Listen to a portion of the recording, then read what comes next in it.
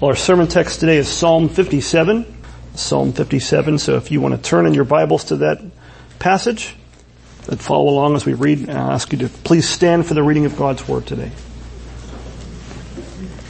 Give ear to the reading of God's holy Word. To the choir master, according to Do Not Destroy, a miktam of David when he fled from Saul in the cave. Be merciful to me, O God, be merciful to me, for in you my soul takes refuge. In the shadow of your wings I will take refuge till the storms of destruction pass by. I cry out to God Most High, to God who fulfills His purpose for me.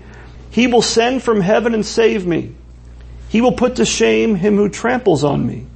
God will send out His steadfast love and His faithfulness. My soul is in the midst of lions. I lie down amid fiery beasts, the children of man whose teeth are spears and arrows, whose tongues are sharp swords. Be exalted, O God, above the heavens. Let your glory be over all the earth. They set a net for my steps. My soul was bowed down. They dug a pit in my way, but they have fallen into it themselves. My heart is steadfast, O God, my heart is steadfast. I will sing and make melody. Awake, my glory. Awake, O harp and lyre. I will awake at the dawn. I will give thanks to you, O Lord, among the peoples. I will sing praises to you among the nations. For your steadfast love is great to the heavens, your faithfulness to the clouds. Be exalted, O God, above the heavens. Let your glory be over all the earth. This ends the reading of God's word. You may be seated. Well, man does not live by bread alone, but by every word that proceeds from the mouth of our God. So let's pray once again and ask Him to bless His word to us and give us understanding into it. Heavenly Father, thank you for this day. Thank you for your word. Thank you that all scripture is given by inspiration. It's breathed out by you. And all of it is profitable for us that we might be built up in our faith and be equipped for every good work. So we ask this morning that you would do what we cannot do. We cannot understand your word rightly on our own without you teaching us. We don't hunger for it as we do our bread as we should. So we ask that you'd work in us by your Spirit. Give us once again eyes to see and ears to hear great things from your word. For it's in Christ's name and for His glory that we pray. Amen. Well, the title or the superscription above this psalm tells us that it's a psalm of David. David's the author. It says that he wrote it, quote, when he fled from Saul in the cave. So David was a caveman for a time. He fled from Saul in the cave. He either wrote the psalm during that time when it was happening, or he wrote the psalm afterward, reflecting back upon it. That's the historical context behind this great psalm of King David. And there are at least two different incidents, if you know the book of 1 Samuel. There's two different accounts in 1 Samuel that deal with David hiding in a cave. The first of those is recorded in 1 Samuel 22, verses 1 through 5. And that's when David hid himself in the cave of Adullam. The second one is only a couple chapters later, so he spent a good period of his time at one time or another in a cave or one or another caves. And that's in 1 Samuel 24, 2 chapters later, verses 1 through 22. And that's when David and his men were hiding in a cave in a place called En-Gedi. You might remember that that's the time when Saul actually went into the very same cave where David was hiding. It was evidently a long, winding cave inside this rock or the side of a mountain somewhere. And so David and his men were hiding in the far back of the cave. And the scripture says that Saul went into that cave, basically used it as the bathroom. It says in verse 3 there that he went there to relieve himself. So he wasn't looking for David. He didn't think anybody else was there with him. He didn't know David and his men were there. Well, if you know the story, David's men encouraged David to kill him. They kind of misread. They thought they were reading God's providence accurately and saying, hey, look, God must have put him here. You can kind of read what they were thinking. God must have put Saul here to give you this chance to finally get rid of him. We've been running from this guy for how long? And it must be God's will for you to kill him. But what did David do? Remember, David refused to put his hand forth against the Lord's anointed. He wouldn't try to harm Saul. And so what did he do? He snuck up on him stealthily and cut off a portion of Saul's robe. Which even that he felt bad about if you read the account, but he cut off a corner of Saul's robe, and what he did afterward, when Saul left the cave, David came out and said, I'm paraphrasing, look, I could have killed you, basically, and look what I did. Here's the proof. Look at your robe. Part of it's missing. If I was going to do you harm, I would have done you harm when I had you in my sights. He had him dead to rights, but he didn't harm him. And Saul I believe he feigned, he kind of faked being, gracious to David about that. But David refused to harm him, and now commentators are kind of divided over which one of these incidents is talked about here in Psalm 57. We don't really know for sure which one it was. Some say the first, some say the latter at En-Gedi. In some ways it doesn't really matter, because in both cases, really, David was still on the run for his life from Saul, and he found his hiding place in a cave. And in both cases, where did David really find his refuge? Not the cave, although he was hiding there. His refuge was God alone. His true refuge was in God. So either way, this psalm fits both of those circumstances back in 1 Samuel. Now, when David found himself hiding in that cave, you have to imagine that he was sorely tempted to think that somehow God's purposes for him and his promises to him didn't look like they were going to be fulfilled. It looked like they were in danger of failing. But can God's word fail? Did David know God's word can't fail? Yes, and so he strengthened himself in the promises of God. And so what did David do? When it looked like things weren't going to go the way God had promised, the way God had told him of his purposes for him, David does what God's redeemed have always done in times of trial. He prayed. But he did something else too. He praised. Those things aren't unrelated. He prayed and he praised God. Now, how often do you and I fail to do the former, at least for a time? We go through a trial, we have some problem in front of us, some dire circumstance, and sometimes the last thing we think to do is to stop and to pray. Well, how much more frequently do you and I fail to do the latter, especially in time of trial? We might finally pray. How often do we think to stop, even in the midst of our trials, and praise God?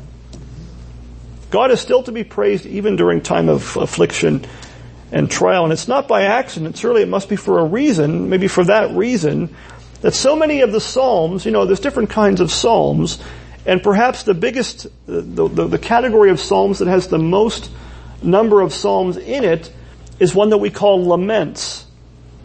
Like the book of Lamentations. It's a time of sorrow, a time of trial. There are many, many Psalms that are laments, and we have to think that those Psalms teach us, among other things, to praise God in time of trial.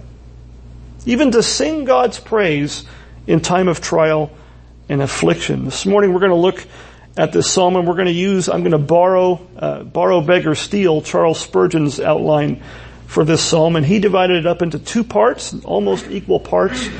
The first half, so to speak, verses 1 through 6, is David's prayer, and the second part, in verses 7 through 11, is David's praise. So David's prayer followed by David's praise. Now, we don't want to press that too hard, right?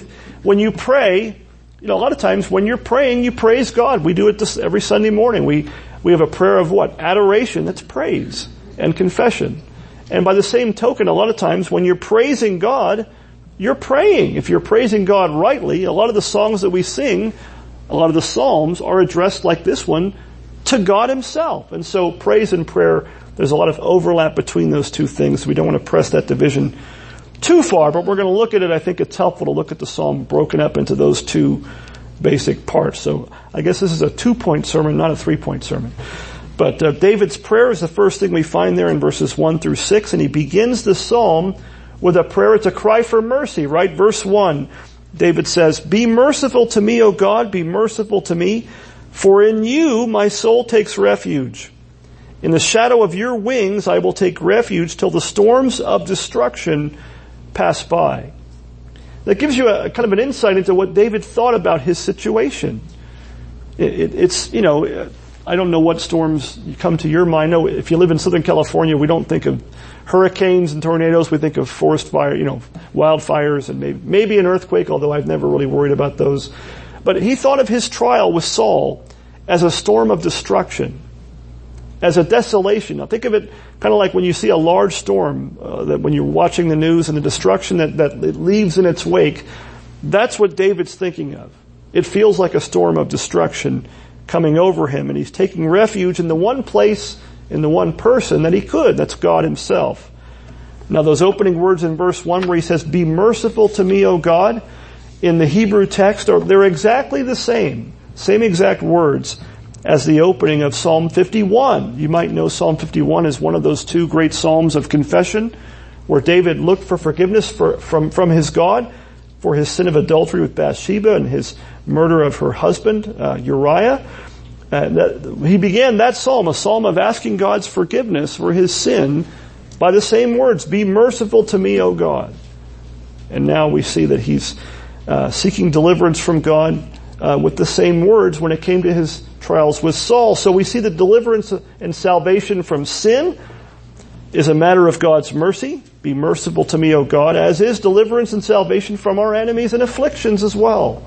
They're both on the basis of God's mercy. In both cases, David cries out to his God for mercy or grace. So at all times and always, as Christians, our prayers to God for help must always really be, when you boil them down, cries for God's mercy. Now, while David was hiding in that cave, he didn't see ultimately that cave or any earthly defense as his real refuge, but he took his refuge. What does he say? God. He's hiding in a cave, and from an earthly perspective, you could say that was his refuge, but it's not what David thought at all. David may have been hiding in a cave, but he was seeking his refuge in God alone. It wasn't the darkness or shadows of that cave that was David's refuge, but the shadow of God's wings, he says. Remember our call to worship, Psalm 91, had the same imagery about taking shelter under the wings of the Most High. Now that's anthropomorphic language. Why? Because the scripture says, John 4:24, God is a spirit. He doesn't have a body, right? We are body and soul. We are creatures. We have bodies, but God, as our confession says, is not comprised of body parts or passions. He is not a created being. He is not a physical being as we are. But nevertheless, God's loving care and his providential protection of his people in time of trial is depicted well by the analogy of a mother hen. God's not embarrassed in his own word to describe himself as a mother hen, protecting his chicks under his wings.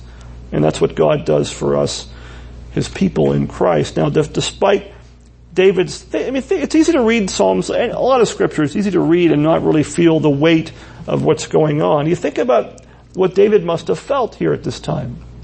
David, in some ways, was facing very, terrifying, literally terrifying circumstances. He faced life or death. Saul wasn't even going to just throw him in jail. Saul wanted to kill him. And Saul was pulling out all the stops to do that. And despite all that, what did David do? He took refuge in God.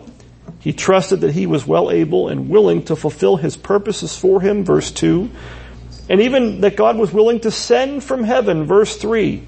And what is it that God was going to send from heaven to deliver David? It says in verse 3 that God will send out his steadfast love and faithfulness. If you have a King James, instead of faithfulness, it's the word truth. They're very related words. So God sends forth his steadfast love and his truth. And in verses 4 through 6, if you read there, what does David start to do there? He starts to describe his enemies. He starts to describe the people who were chasing him. He says that, he pictures them like animals.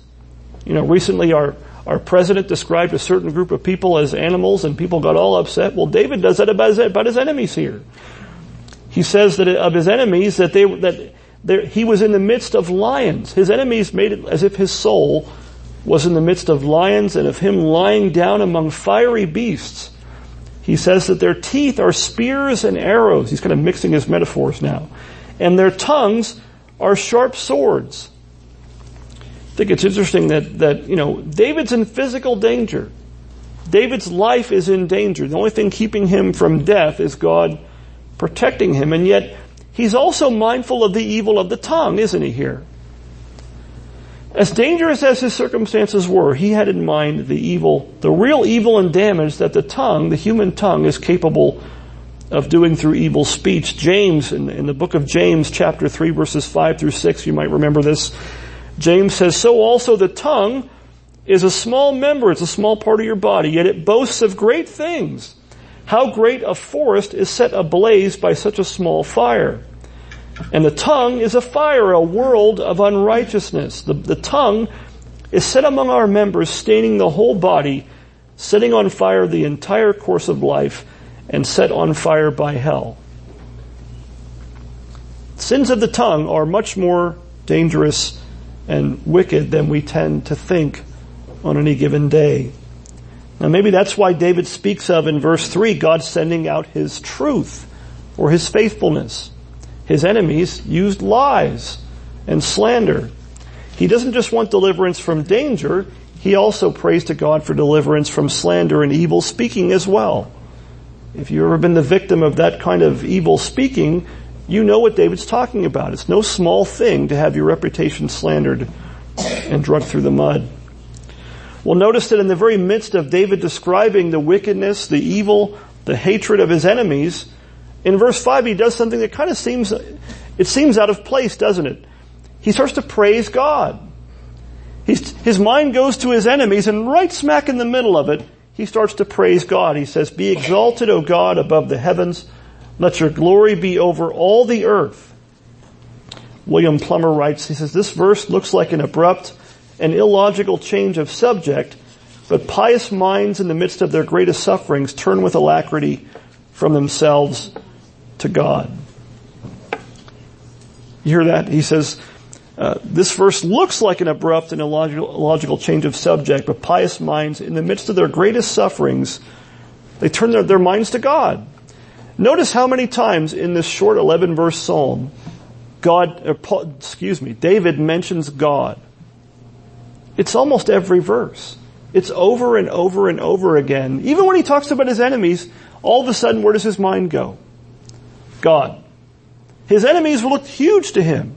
His enemies to him were a storm of destruction.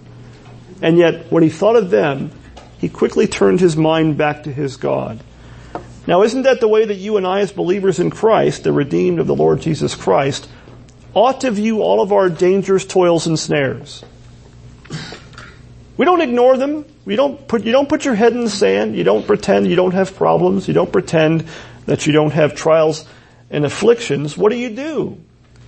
They might terrify you. They might fill you with dread and anxiety and fear in relation to us, because they are often bigger than us. Your trials, my trials, are very often too much for us. They are bigger than us. They are not something that we are able to handle in our own power and might. They're very often they're too much for us to handle on our own. But if we view them not in relation to us, but in relation to God, we start to see them rightly. You know, it's easy to be overwhelmed. When you look at your problems, your trials, your afflictions, your temptations, they are bigger than you. And they are frightening. And they are something that's fearful and makes you anxious. But when you look at them in relation to God, what then? They seem to be nothing in God's sight. Nothing is too hard for the Lord. Nothing shall be impossible with God. And so you and I, we do well to strengthen ourselves in our most holy faith, even in time of trial, not only when we pray, but when we begin the practice of praising God in time of trial. When we view our enemies, our circumstances, our afflictions rightly, when we view them in light of the greatness, power, and steadfast love of our God in Jesus Christ. That's the right way to view them. Now notice that while David starts this psalm with a cry for God's mercy in verse 1, no less than twice in the middle and at the end of the psalm, what does he do? He goes from crying out to God for mercy, which he doesn't take that back. He cries to God for mercy, but he makes the exaltation and glory of God the chief subject and aim of his prayer. He cries to mercy, but twice he cries that God might be glorified. That's the main part of his prayer. Do you pray that way? Do we commonly pray that way? Do we pray that way even when you're facing some great trial in your life? Do you pray for God to be glorified in your life even in the midst of those very circumstances and trials that you find yourself faced with at any given time. That's what David does here. It's pretty remarkable. David's life is being threatened. I don't know when the last time it was any of you had your life literally, physically threatened. David, it seemed to be a common occurrence, but David really was on the run for his life, and yet what does he do? May God be glorified.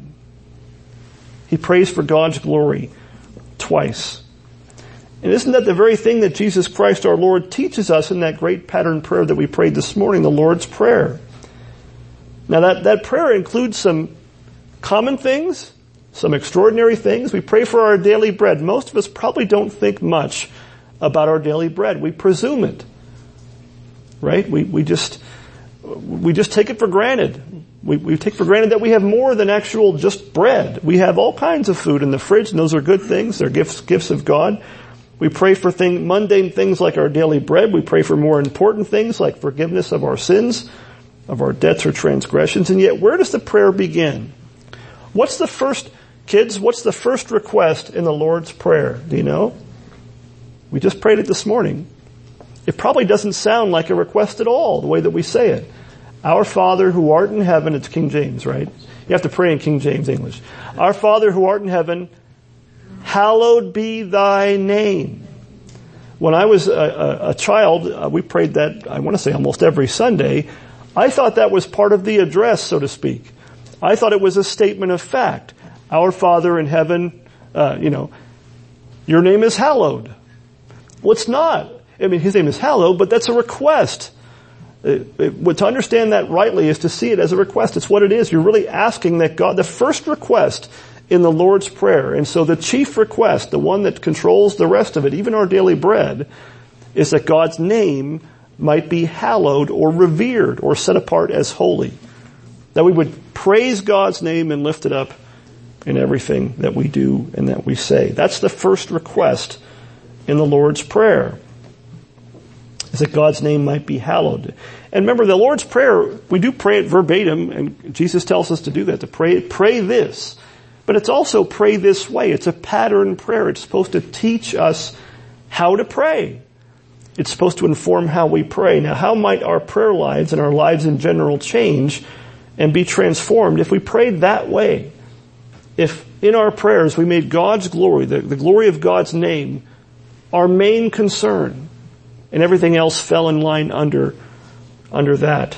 How might that transform our prayer lives if we were to do that and follow that great pattern prayer that Jesus taught us through his disciples? Now, what's the second thing we see in our psalm is David's praise. David's praise in verses 7 through 11. David here doesn't just pray, as good as that is. He commits himself to praise his God and even to sing. Christians are singing people. I don't know if you ever wondered, why do we sing in church? Why do we do that? Some people might think that's quite odd, but we are singing people. God's people have always been a singing people. And David, the man after God's own heart, he commits himself to praising God. He goes from thinking about his enemies, his fearful circumstances, the danger he was in, to thinking about his God. And when he thought about his God, he couldn't help but think about praising God and committing to praise him. In verses 7 through 10, David says this, my heart is steadfast, O God, my heart is steadfast. I will sing and make melody. Awake my glory, awake, O harp and lyre. I will awake the dawn. I will give thanks to you, O Lord, among the peoples. I will sing praises to you among the nations. Why? For your steadfast love is great to the heavens and your faithfulness to the clouds. Think about that. David, remember the song they used to sing about David, that Saul had killed his thousands and David his 10,000s? David was a man of war. David was not a cowardly man, and yet David was not ashamed at all to sing and even to write songs to help us to sing praise to God. And notice too that David, the man after God's own heart, right? The Bible twice says that David was the man after God's own heart. Even David needed sometimes to rouse himself to praise God. David didn't always feel like, so to speak, praising God. And so he told himself, awake my glory. I will awake the dawn. Have you ever had to rouse yourself, to wake yourself up Wake up your heart and your mind so that you might praise God and sing His praises properly. I'm sure most of you have. I know that I have. Who among us can say, honestly, that we've never gone through the motions in worship? You get into the routine and you just we stand up, we sit down, we do this, and your brain checks out and you think about lunch. Not that we ever do that. But you kind of go through the motions. Who among us has not offered to God half-hearted prayer and praise, even in church, even in Sunday morning worship? Well, the answer is not to refrain from praying or to refrain from praising God. The solution is to rouse yourself up to praise God, as David even does here. David sets us a good example, a helpful, encouraging example, that we're not alone in that. And sometimes David had to kind of get his mind and heart back on God to sing God's praise. Now, brothers and sisters, you don't have to be very good at praying to pray. Anybody here think they're good at praying? I don't think I'm good at praying. Probably none of you think that you're good at praying, right? But God is good at answering. God is good at answering even the weak, imperfect, faulty prayers of His weak, imperfect, faulty people. And so we pray. In fact, the scriptures in Romans 8:26 tell us that, we need help to pray. Why? We don't know what to pray for, Paul says, as we ought. We don't even know what to pray for. Maybe that's why Jesus gave us that pattern prayer to tell us what to pray for, those things that are listed in that prayer. And he says that the Spirit Himself intercedes for us with groanings too deep for words. What's he saying? He's saying the Holy Spirit, the third person of the Trinity Himself, who is dwelling within you if you're a believer in Christ, prays for you in your prayers. He helps us pray, and He even intercedes for us as we pray. We have much more help in praying than we realize. Not only that, but Christ Himself intercedes for us at the right hand of God, the Scripture says. And you also don't have to be very good at singing. I'm thankful for that every time I have this microphone on a Sunday morning. You don't have to be very good at singing in order to sing God's praises. You may not like your voice. I don't like my voice. But God is fine with your voice. God made your voice. Like He told Moses, who made your mouth? God knew what your voice was going to sound like. He made it the way that it is. God is pleased by His grace in Christ not just to accept our persons as righteous in His sight, only for Christ's righteousness imputed to us, but He's also pleased by that same basis to accept our imperfect good works, our imperfect prayers, and even our weak and imperfect worship and praise as pleasing in His sight. Why? As the Confession of Faith says, He looks upon them in His Son. On your own, are your good works worthy of God's acceptance? Are they pleasing in God's sight on their own? No. Our best good works are stained with sin. Our best prayers are loaded with sin. We pray selfishly. We pray all kinds of things not quite right. And yet God, in His grace, accepts them just as He accepts you if you're a Christian in Christ. He accepts your good works, as imperfect as they are, because He accepts them and looks upon them in His Son. He accepts your prayers and answers them in His Son. We even pray in the name of Christ when we pray. That's one of the reasons for that. And He even accepts our worship. Is our worship on Sundays perfect? That's a dumb question. It's rhetorical. Isn't even the right category for that question, right? Is anybody's worship perfect? No. And yet is God pleased to accept our worship in Christ? Yes. We worship Him in spirit and in truth. We have to try to worship Him according to His Word to the best of our ability, but God accepts even our imperfect worship because God is good. So brothers and sisters, make it your aim and your goal to praise God and even to sing His praises. I should have done this sermon at the beginning of the service and then sang all the songs after it. Why? Make it your aim to praise God and sing His praises to the best of your ability because of His steadfast love towards you in Christ. In Colossians 3:16, Paul says, "Let the word of Christ dwell in you richly, teaching and admonishing one another in wisdom." And then he says this, "Singing psalms and hymns and spiritual songs with thankfulness in your hearts to God." One of the ways that you and I, as God's people in the church, are to let the word of Christ dwell among us, in us, abundantly or richly, is not just me standing up here preaching. It's admonishing one another, right? Talking about the Word of God to one another. But what's the other way, he says? Singing. Singing. Singing. You let the Word of Christ dwell in us richly by singing psalms and hymns and spiritual songs with thankfulness in our hearts to God. You minister the Word of God to each other as you sing. You minister it to yourself as you sing, in addition to praising God and being pleasing in His sight in doing that. Notice that David's praise in the psalm here wasn't going to be confined to a cave. It wasn't going to be confined even to a palace in Jerusalem one day when he was finally not on the run from Saul anymore. He says in verse 9 that his praise would be among the peoples and even among the nations. He's not even limiting the praise of God to Israel. He's saying all the nations. David was going to praise his God among all the nations. Think about that. There is an evangelistic, if I can use that word, an evangelistic element to praise. Glorifying God, there's an evangelistic element to that. Doesn't that change how you think of evangelism? Does that change how you think of praise? We try to glorify God. That's the goal of evangelism. Just like it's the goal of praise and singing to God's glory in worship, either on the Lord's Day together or by yourself as you're doing whatever you do during the day.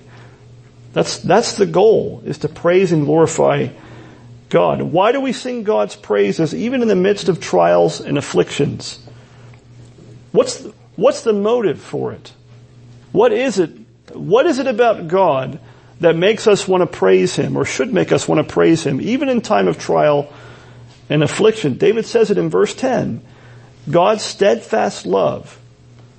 His steadfast love is great to the heavens.